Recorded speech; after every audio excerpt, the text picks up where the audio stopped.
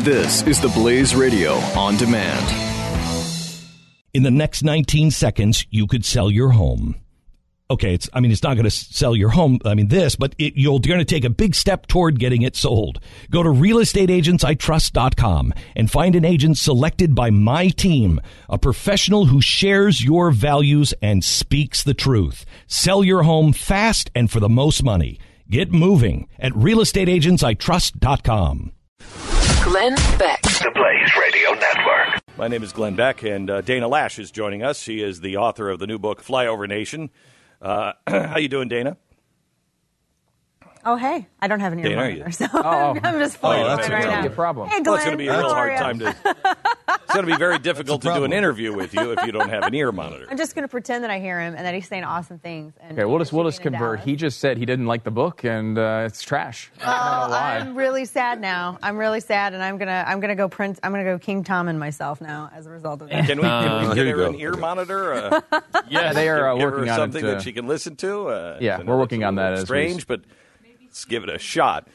When I was out at Politicon this weekend, I wouldn't put that in your ear, and though, because I can hold it. Jeffy has just given her what was just in his ear. Yeah. Oh, yeah, well. I would just hold it near your ear. Don't let it touch any portion. There's a lot of wax on it. Yeah. Sorry, Jeffy. Okay, so Dana, yes. We were at Politicon this weekend. First of all, your book was outsold everything 2-1 at Politicon, so congratulations on that. Thank you. I was just happy it beat Barbara Boxers. That was good. I like that. That's not really a feat on that one, but so tell me about what your experience was. What did you learn from Politicon with all of the liberals there? Well, I learned I didn't know you were going to ask me a question like that, so I'm wholly unprepared for it. I learned that there are some of them who are nice, and then there are a lot of people who don't know anything about firearm law, and they think that I drive a combine because I'm from Missouri. That's kind of it. Well, you actually do, but... Well, I know. I do. I had to have my parking spot here in Dallas widened to accommodate it. But, no, it was... I think I learned that it's going to be a lot harder to find common ground than we ever thought possible. People are just really devoted to their ideals, which is, it's great, it's good, and it's also bad. But I think, when we had the abortion panel, which ultimately ended up being a pro-life panel, because there was nobody who was pro-abortion who wanted to be on this panel and have a conversation. Like nobody, not even when Wendy Davis wouldn't even do it. Nobody. No, would but do I it. did see her in the hallway after it. I did see her in the hallway. I don't think she likes me. Because she just kind of gave me like a look, and that was about it. But on the pro-life panel, the questions even from people who disagreed, they were really respectful. They were really courteous. On the tons of guns panel, I think the only thing that really kind of sparked like the weeping and gnashing of teeth was when John Ratzenberger, who was Cliff Clavin on Cheers, and he does all the voices for cars and all. Everybody knows who John Ratzenberger is. He had said, well, not all Muslims are terrorists, but all terrorists are Muslims. And then there were about 3 or 4 Muslim men who were in the audience who did not like that he said that. And then it stopped being a conversation about guns, and it was about yelling in Islam. But other than that, we had a lot of really good conversation, and it was interesting. It was kind of like Netroots. I was at Netroots once. It was a little bit like Netroots, but I think it was more respectful. Yeah, I found it generally to be respectful, and right. I actually found that there is room, not with everybody, but there is room. Now, you were on a gun panel and an abortion panel, so the big could topics it get in any LA. more? Yeah, could it get any more? I've dug my position in and I'm never moving than those right. two topics. So maybe that's why I came out with a different impression than you did. Yeah, so yesterday, the folks who put it on were really gracious too, I have to say as well.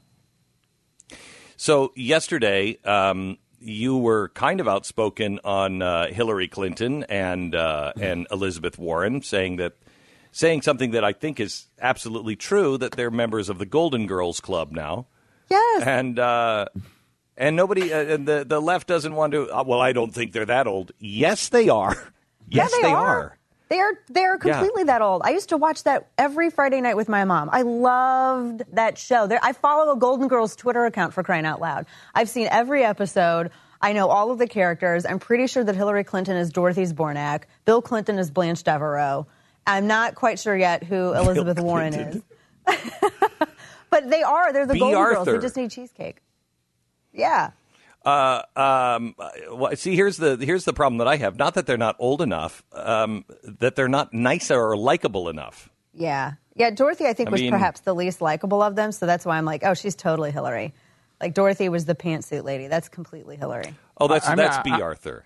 And by the way, I'm on the, and this is the sort of research I do for this program, I'm on the Golden Girls Wikipedia page as we speak. And Betty White, in season 1, it is stated that she is 55 on the show in season 1. Way. So they're way older than the Golden Girls. Not, yeah, they're not in the same. They're not the same age. Wow, they're older. Yeah, they're older. Wow. I mean, it's why would anyone say that? Hold on just a second. Yeah. Good God, I just realized I'm 52. I am 3 years away from being what Betty White was when it was the Golden Girls. God help me. I'm old, I'm fat, and it's not going to get any better than this. Thank you for being a friend, Glenn. Oh, went down the road and back again. Your heart is true. You're a pal and a confidant. Okay, all right.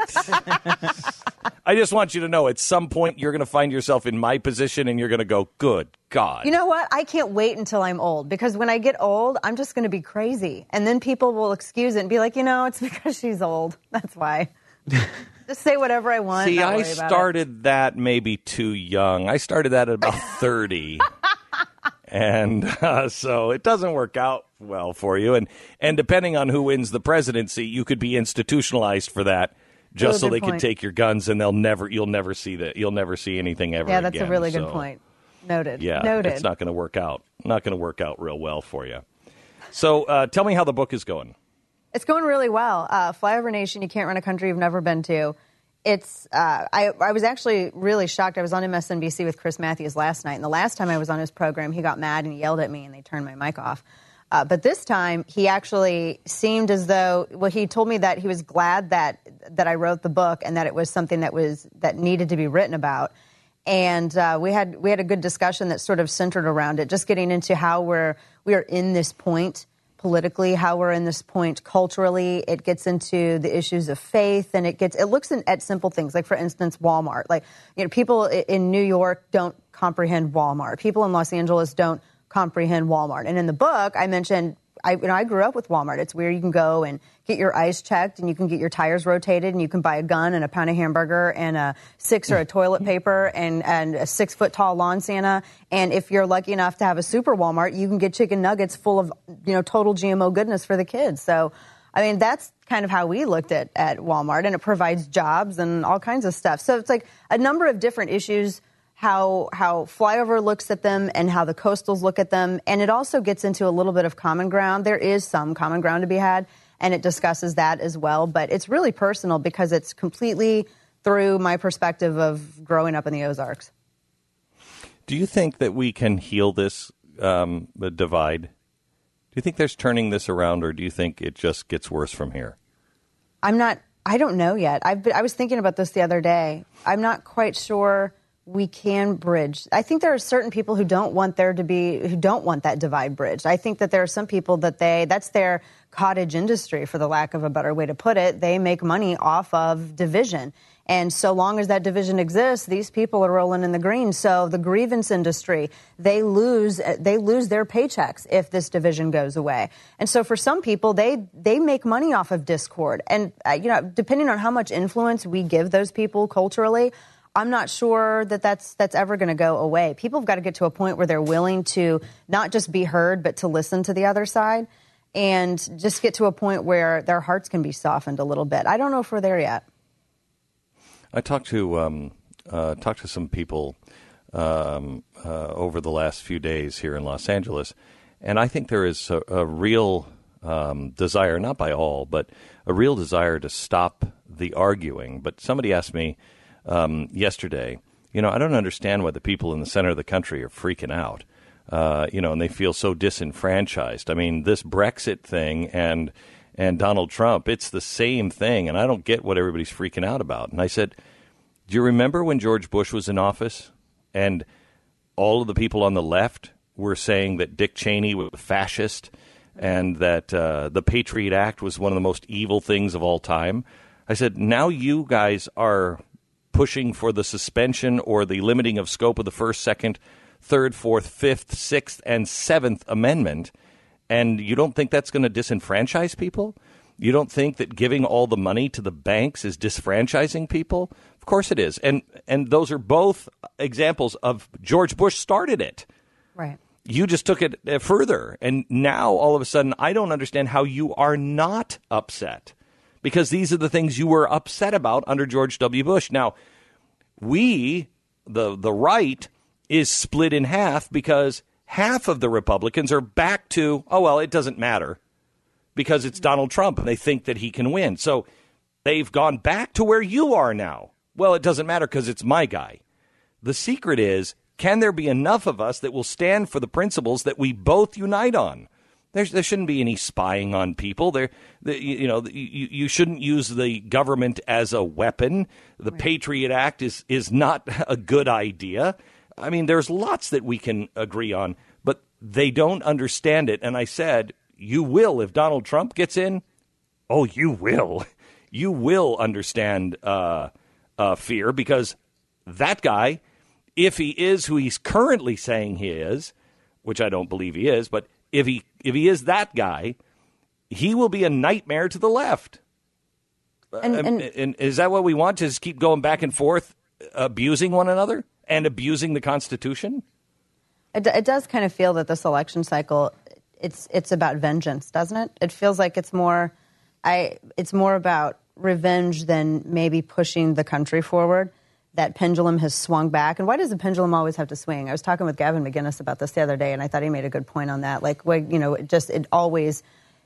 thing that gets me is that I think in our anger, because there are a lot of people who are on different paths than we are. When I first got started in activism, it was about 10 years ago. It was when Bush was still in office, because I hated the Patriot Act. I didn't like No Child Left Behind. And I got a lot of really critical feedback from other Republicans because I didn't agree on that. But I could see what was coming down the road. And so when I first started, my gosh, I was like full of rage and vinegar and everything else. And then at some point on the path, I realized that there's a way to use this without and make it positive and make it to where every single, if you're in a fight and it's not progressing what your ideals forward and it's not getting you closer to your objective, it's not a fight worth having.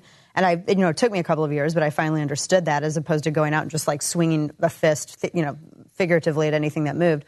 But I think that there are certain people in this country who are on a different path they're at a different point on this path. Some of them are still at that point where they're just angry and they don't know how to change it and they don't know what exactly to do, but they know that they're angry and they know that they just need to smash the system.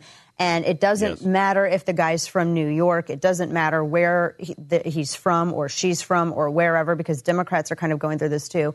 They just want to smash the system.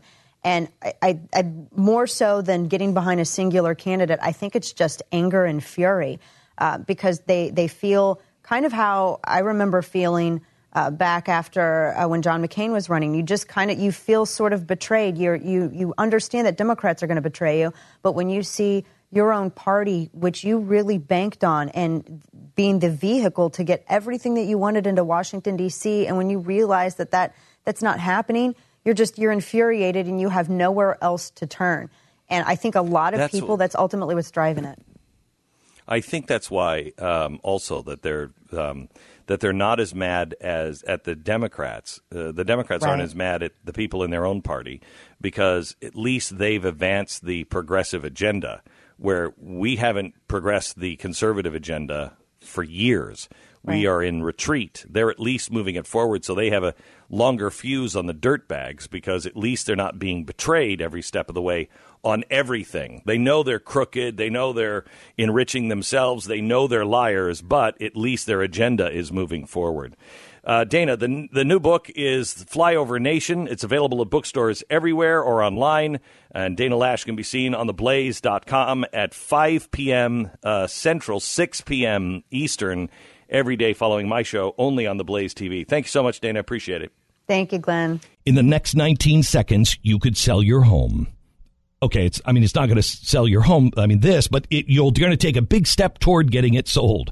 Go to realestateagentsitrust.com and find an agent selected by my team, a professional who shares your values and speaks the truth. Sell your home fast and for the most money. Get moving at realestateagentsitrust.com.